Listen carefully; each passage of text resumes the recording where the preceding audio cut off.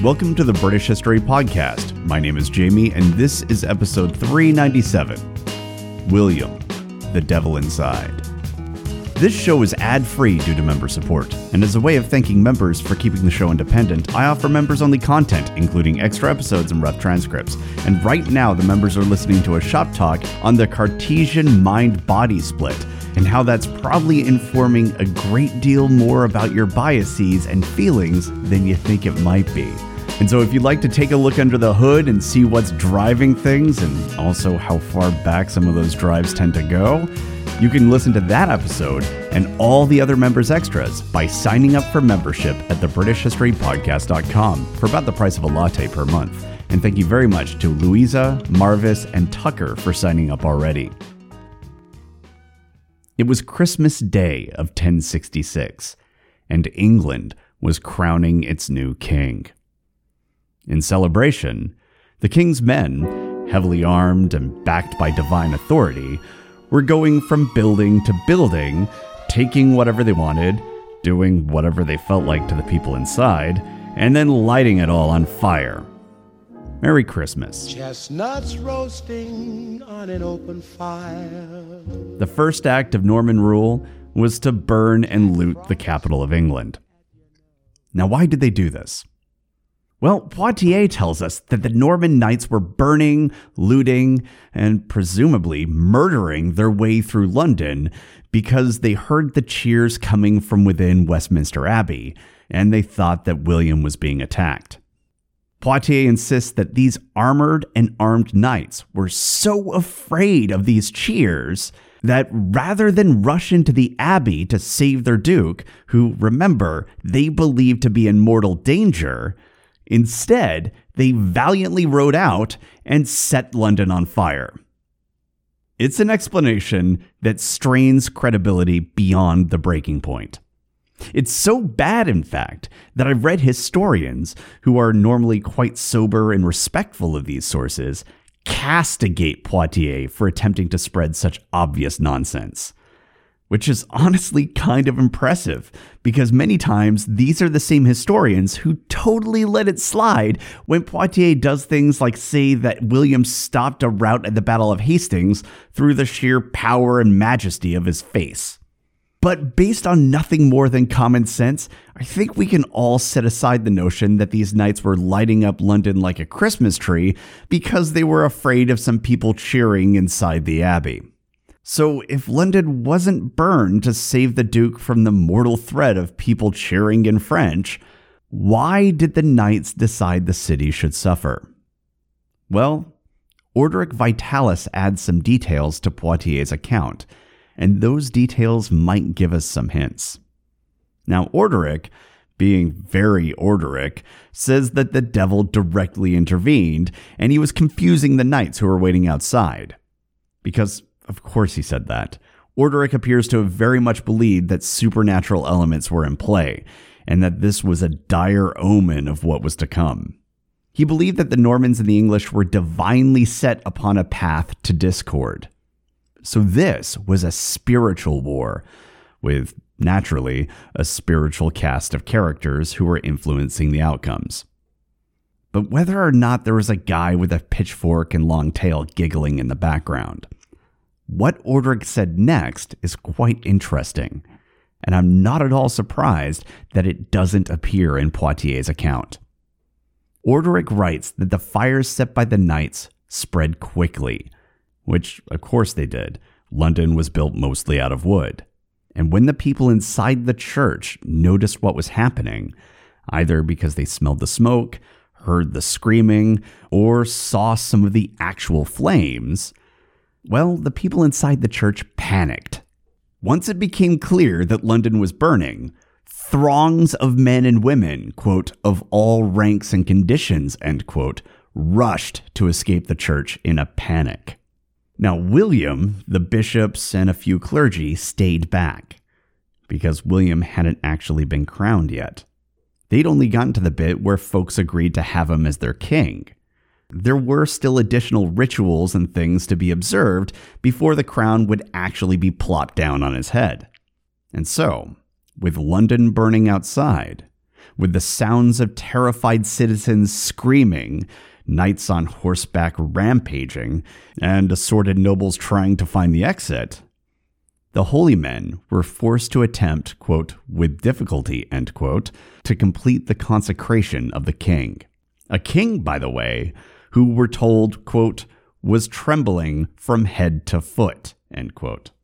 Now, meanwhile, the attendees who had fled the church had by now realized what was happening to the city, and they rushed towards the blaze, quote, some to make vigorous efforts to extinguish the flames, and more in the prospect of committing robberies in the confusion that prevailed, end quote. And Orderic closes the event by telling us that the English were enraged by what the Normans had done, and they had lost all faith in them, and many wanted revenge. Yeah, I bet they did. So that's the story as given to us by the faithful Orderic. And here's the thing. Even though he's writing from the 12th century, and even though he clearly has an angle, namely that things are going to get worse, and it's all thanks to El Diablo, the details in this account, if true, give us insight into the worst Christmas London had ever seen. And remember, William had only managed to get an army for Project Seahorse by promising wealth and riches to anyone willing to take part. So these men had no shared affiliation to anything other than this promise that they would get paid.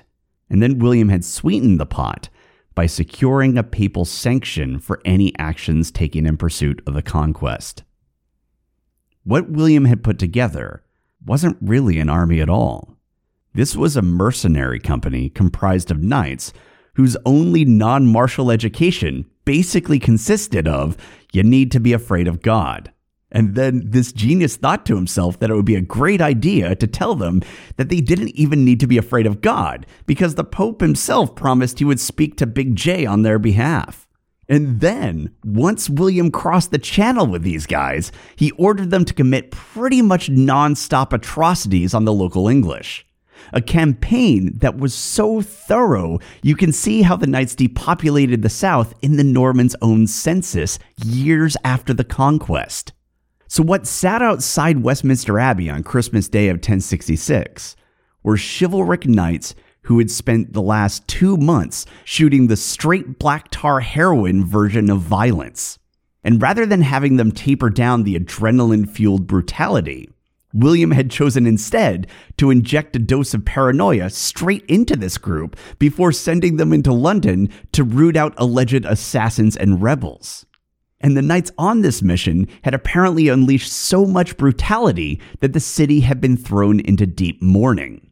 And amidst all of this, apparently, William didn't think to himself, gee, maybe this gang of bloodthirsty killers might not be the best folks to keep the peace while I'm undertaking the greatest ceremonial event of my life. And considering the panic that overtook the coronation audience, and also considering Orderic's description of William being left behind, terrified and essentially alone at the last point of his ceremony, this suggests that this night's Christmas riot was a surprise. And so the impression that I get from this story is that much like when the knights burned Dover after the surrender, this had likely occurred because A, William really didn't understand the people he brought with him, and he wasn't learning on the job either, because he really seems to have been repeatedly blindsided when his knights did exactly the same stuff they'd been doing for months. And B, this was a duke who had completely lost control over the situation.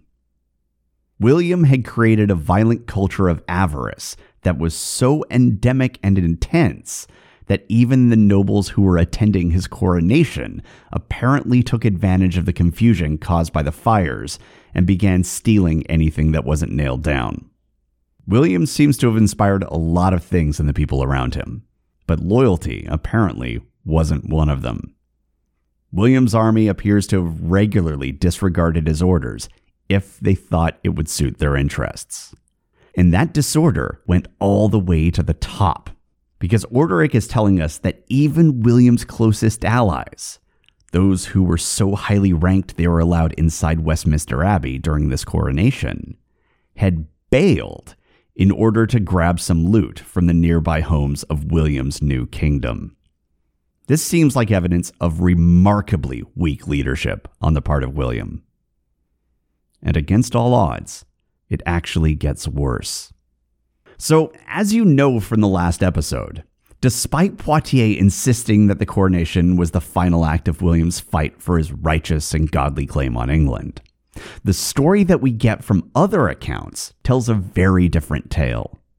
One where William was reluctant to be crowned, given the political state in England, and one where the Archbishop of York was pressing the ceremony upon him because he believed this was the best way to get this Norman duke to stop killing all the peasants. And if you recall, the thing that finally convinced William was the belief that if he was properly crowned as king, then maybe the resistance he was facing would lessen, and he'd be, safer. And when we look at the crown that William commissioned, we find that it's reminiscent of the imperial crown of the Holy Roman Empire. And I think this choice is significant, because one of the ways that the emperors tried to knit society together after nasty disputed successions, which the Holy Roman Empire was no stranger to, was to throw a culturally meaty coronation, stuffed with all kinds of pious symbolism and vows of religious humility. And all of it, of course, was tied to the majesty of the office, and by extension, the new ruler. And the records suggest that William intended his coronation to be something along those lines. Lots of pomp and a big display of wealth and power, but it would also appear alongside a mountain of religious symbols and ceremony. All of this would have demonstrated that William was God's chosen dude, that the conquest was a divine event, a religiously sanctioned transition of power. But instead of getting that, William found himself cowering in fear and taking refuge with a handful of old men in the very church that he was being crowned in. And on what should have been the biggest day of his life, William the Conqueror's grand coronation was, in the end, a hasty and essentially secret ceremony. And rather than being soothed by the display of piety and righteousness, the English instead were sitting in the ashes of their homes and nurturing their grievances. And considering that the attendees of this crowning had abandoned the ceremony to go steal a new washing machine or something, that tells you all you need to know about how even William's closest advisors and allies felt about him and his authority. We have no record of William's thoughts during all of this, but if he was paying attention at all, he must have known that this coronation was making him look weak, and had likely earned him even more enemies than he had before. If Orderic was right, and if there was a devil involved in this situation, it was a devil of William's own making. But here's the thing about William. He doesn't seem to pay attention, at least not to people, not how they work, what drives them, and certainly not how to lead them. William seems to be repeatedly blindsided by the actions of the people that he'd been campaigning with for months. People who he should have known intimately. So William was either uninterested or unaware of this human element in society. And I suspect that the reason for that was because he wasn't all that interested in people. He was interested in something else. Power. But he wasn't the only one making terrible judgment calls. Archbishop Eldred of York had completely misread the situation when he pressed William to take the crown. He had thought that by making William take the solemn divine oaths of a king, that would inspire the Norman Duke to rise to the dignity of the office. Sound familiar? Yeah, people have been trying to do this for literally millennia, and yet they're always surprised when it doesn't work. So those oaths about acting like the best of the kings of England, and of forbidding theft and unjust judgments and generally being a decent dude, well, those were all just political pickup lines. And unfortunately for the people of England, there was another part of that ceremony that William actually did care about and actually did pay attention to. It was the bit where he was granted absurd degrees of power and authority. As king, he could now elevate people's lives to incredible levels, and he could also break them. This was a degree of power that suited William's ruling style very well. From his earliest days in Normandy all the way through to the end of his life, William tended to rely heavily upon those closest to him. But this was also balanced by obsessive vengeance towards anyone he perceived as having betrayed him. And that is a huge problem for pretty much everyone, because William was also deeply jealous and distrustful. So you might be his closest and most trusted companion today, but tomorrow? Well, let's just see about tomorrow. And as for the English, man, they were up to their necks in it now, because forgiveness of past betrayals wasn't something that was particularly strong in William's character. And it seems that, as far as William was concerned, pretty much the entire kingdom had betrayed him. And this was the man who had just been handed impossible levels of power in Westminster Abbey. A man with a vindictive streak who heaped cruelty upon the people of England, and it was a cruelty he was convinced they deserved because they wronged him. And you'll never guess what happened next. Version D of the Chronicle tells us that William began his rule with a financial crackdown. Despite his oaths and promises to the contrary, the Norman wealth extraction was put immediately to work, and William imposed severe taxes upon the English. And these taxes weren't like a bunch of 1040 EZ forms being sent out. This was a geld, a severe tribute similar to the sort extracted by Viking raiding fleets. And like all gelds, this kind of tribute hit every strata of society. To pay it, valuables would need to be collected from everyone. And if you didn't have enough valuables to pay your share, then food would need to be seized instead. And if that meant you'd spend New Year's Eve eating grasses to tamp down the pain of starvation, well, that's a you problem. These taxes were going to be paid. But what's the worst that could happen with this? I mean, when in the full course of British history have draconian taxes ever come back to bite this family in the ass? And here's the bitter irony about this. It wasn't just raiding fleets who had sought gelds in the past. Later kings of England had gathered gelds as well. Canute had enforced gelds. So did Athelred. A bunch of them did. And actually, it was King Edward who had put a stop to the Herregeld, the tax that was imposed to support the king's army. And for half a generation, there had been no Herregeld. And now, the man who claimed that he was the restoration of King Edward's legacy was reversing one of King Edward's gentler decrees and immediately looting the country of its wealth. And he was doing so after having spent months looting and burning the South. As historian Bates puts it, the regime was oppressive from the start. And version D of the Chronicle becomes tantamount to a statement that William had almost immediately broken his oath to Eldred and was failing to treat his new English subjects equitably. And as we'll discuss in future episodes, the public at large was livid. And if the Normans were paying any attention to the villages, they might have begun to notice something odd.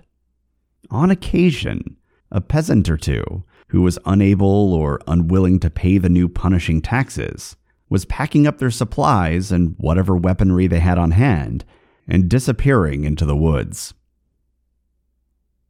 I'm sure that's nothing to worry about. Now, Poitiers, of course, does his best to clean up what was going on in those early days.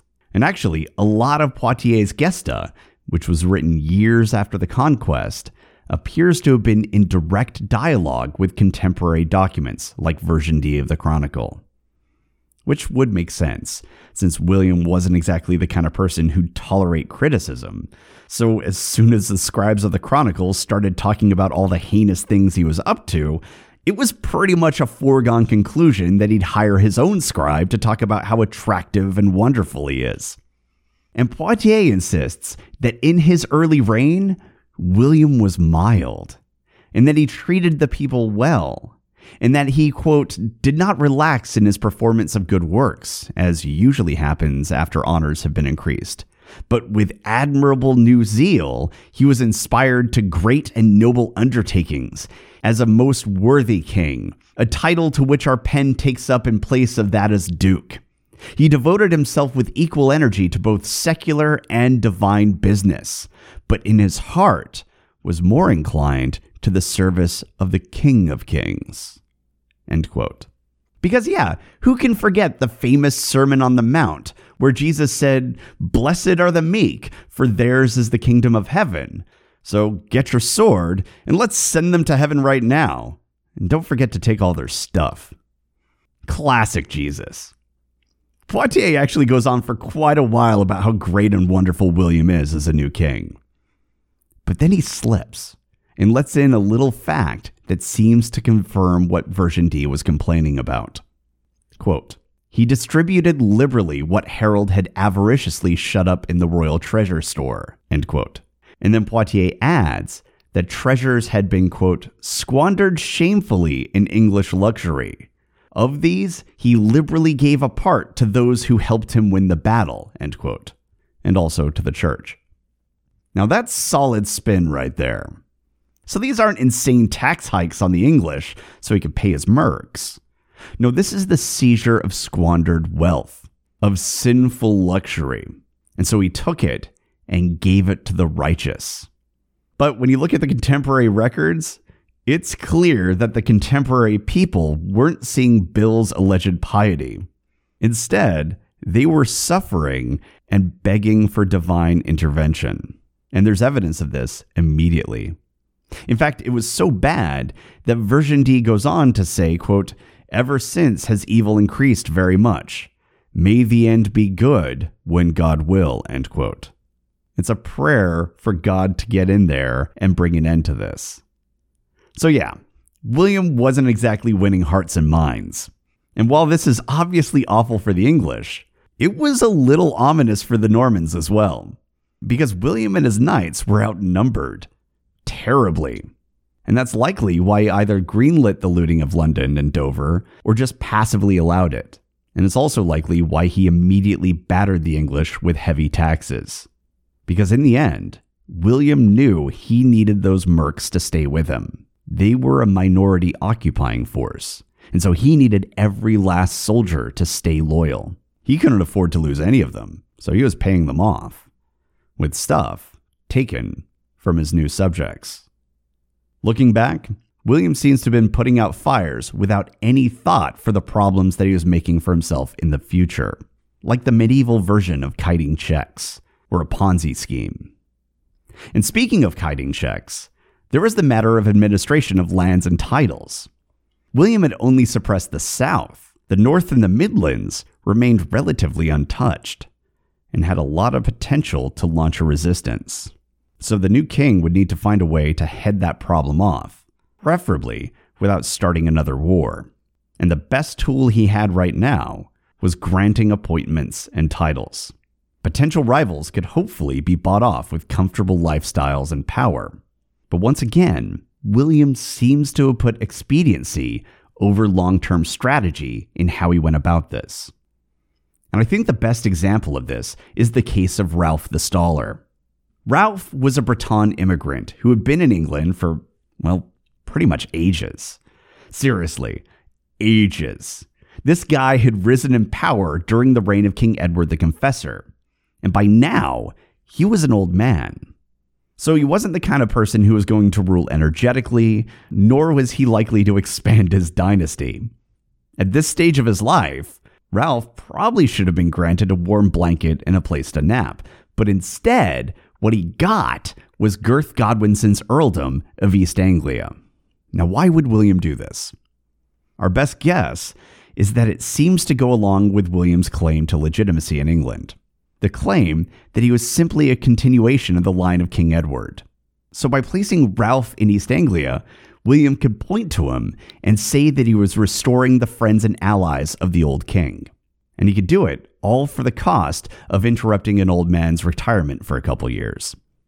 The trouble, though, was that Ralph had a son and heir, and if that son, who was also named Ralph, was a bit more ambitious than his dad, and he was, well, that might end up creating some trouble. But no matter. That was a problem for future Will. For current Will, East Anglia was handled. Next, you have the matter of the East Midlands, and a substantial portion of those lands were governed by Earl Waltheof. You'll remember him as the guy who set the woods on fire after the Battle of Hastings and barbecued a bunch of Normans. This ferocious Earl had a backbone. He was exactly the kind of guy who would be perfect to lead a rebellion against a conqueror. So William made sure that Waltheof got his lands and titles back. And it doesn't even look like he made the Earl pay for it like he did with so many others. I'm sure the thinking was that it was best to not poke that particular bear while things were so unstable. I guess he just had to hope that leaving an energetic war leader in a position of power wouldn't come back to haunt him later. As for the North and the rest of the Midlands, well, things there were a bit more complicated. Earl Edwin of Mercia and his younger brother, Earl Morcar of Northumbria, had withdrawn their troops from London, thus ending the organized resistance against the conquest really before it even began. But sources disagree on whether or not the brothers had actually submitted to William. Some claim that they submitted alongside the ill-fated Edgar the Atheling, but others imply that they had merely withdrawn, and that's something very different. Either way, though, William needed to find a way to blunt this threat that the brothers posed, and it seems like he took a two-pronged approach. Orderic claims that William met with Edwin of Mercia, the older brother, and promised him the hand of his daughter, Adelaide, in exchange for peace. Now, this was the same daughter, by the way, that he may have earlier promised to Harold Godwinson. The younger brother, Morcar, got more of a raw deal. Basically, he got nothing. William appointed Copsiga as the Earl of Northumbria beyond the Tyne. And by doing that, he essentially turned Morcar into a figurehead at best.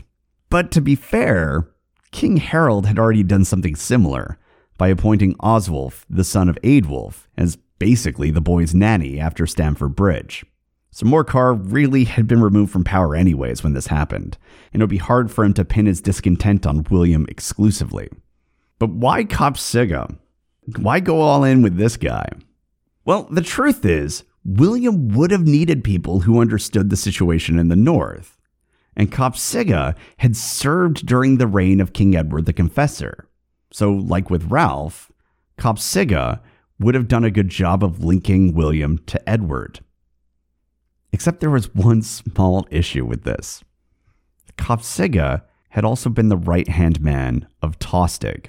And if the North hated anyone, it was Tostig.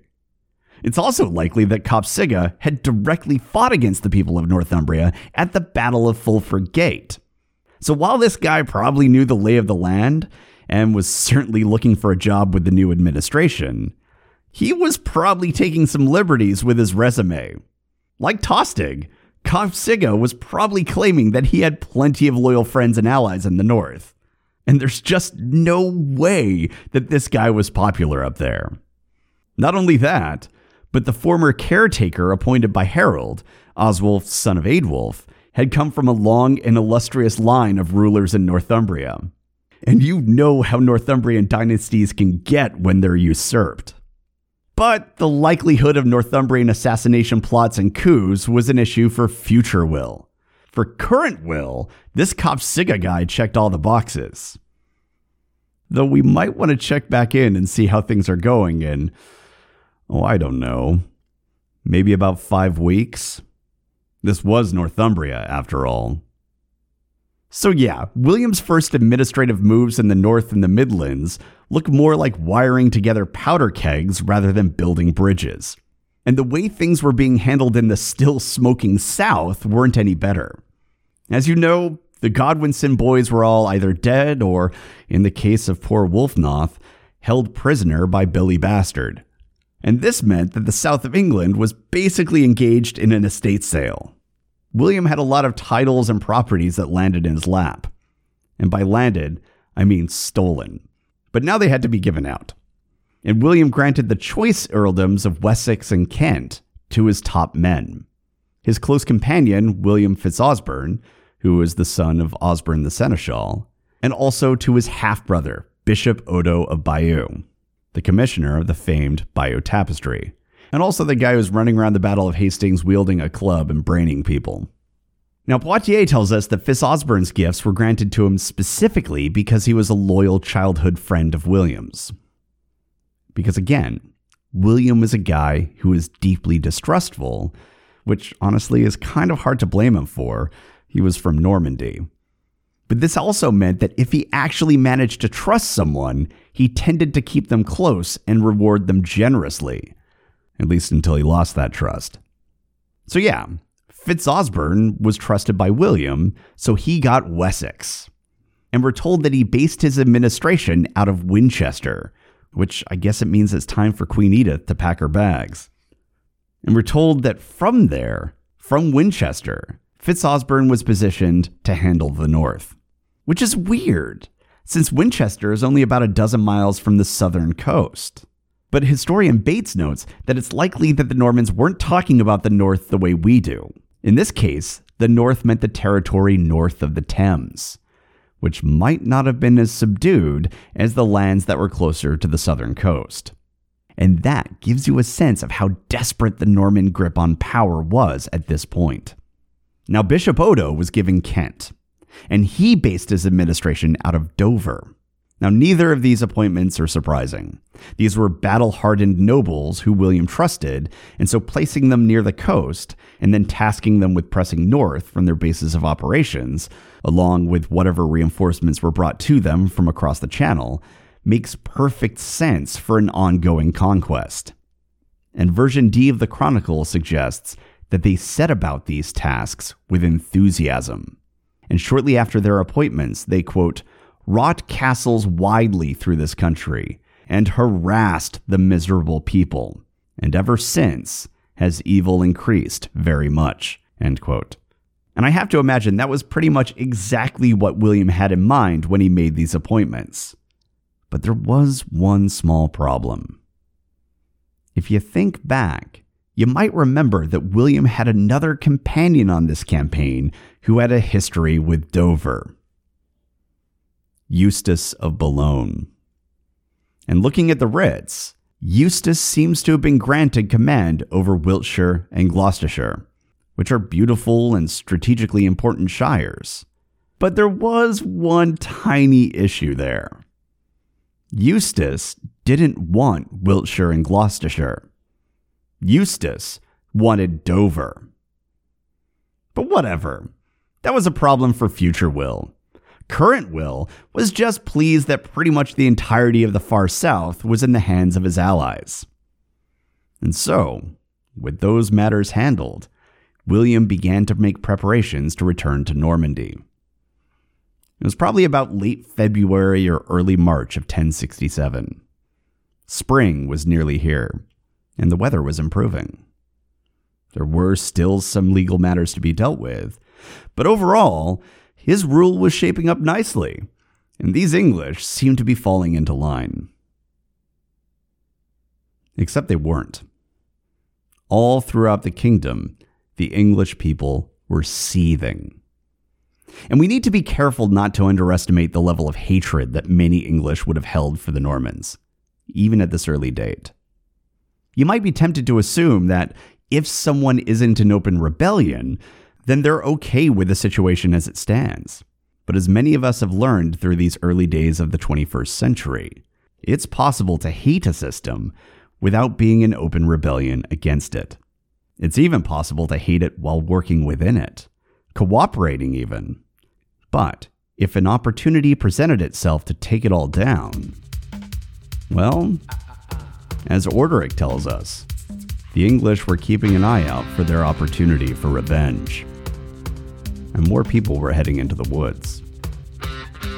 William and the Normans had won, but now they were in grave danger.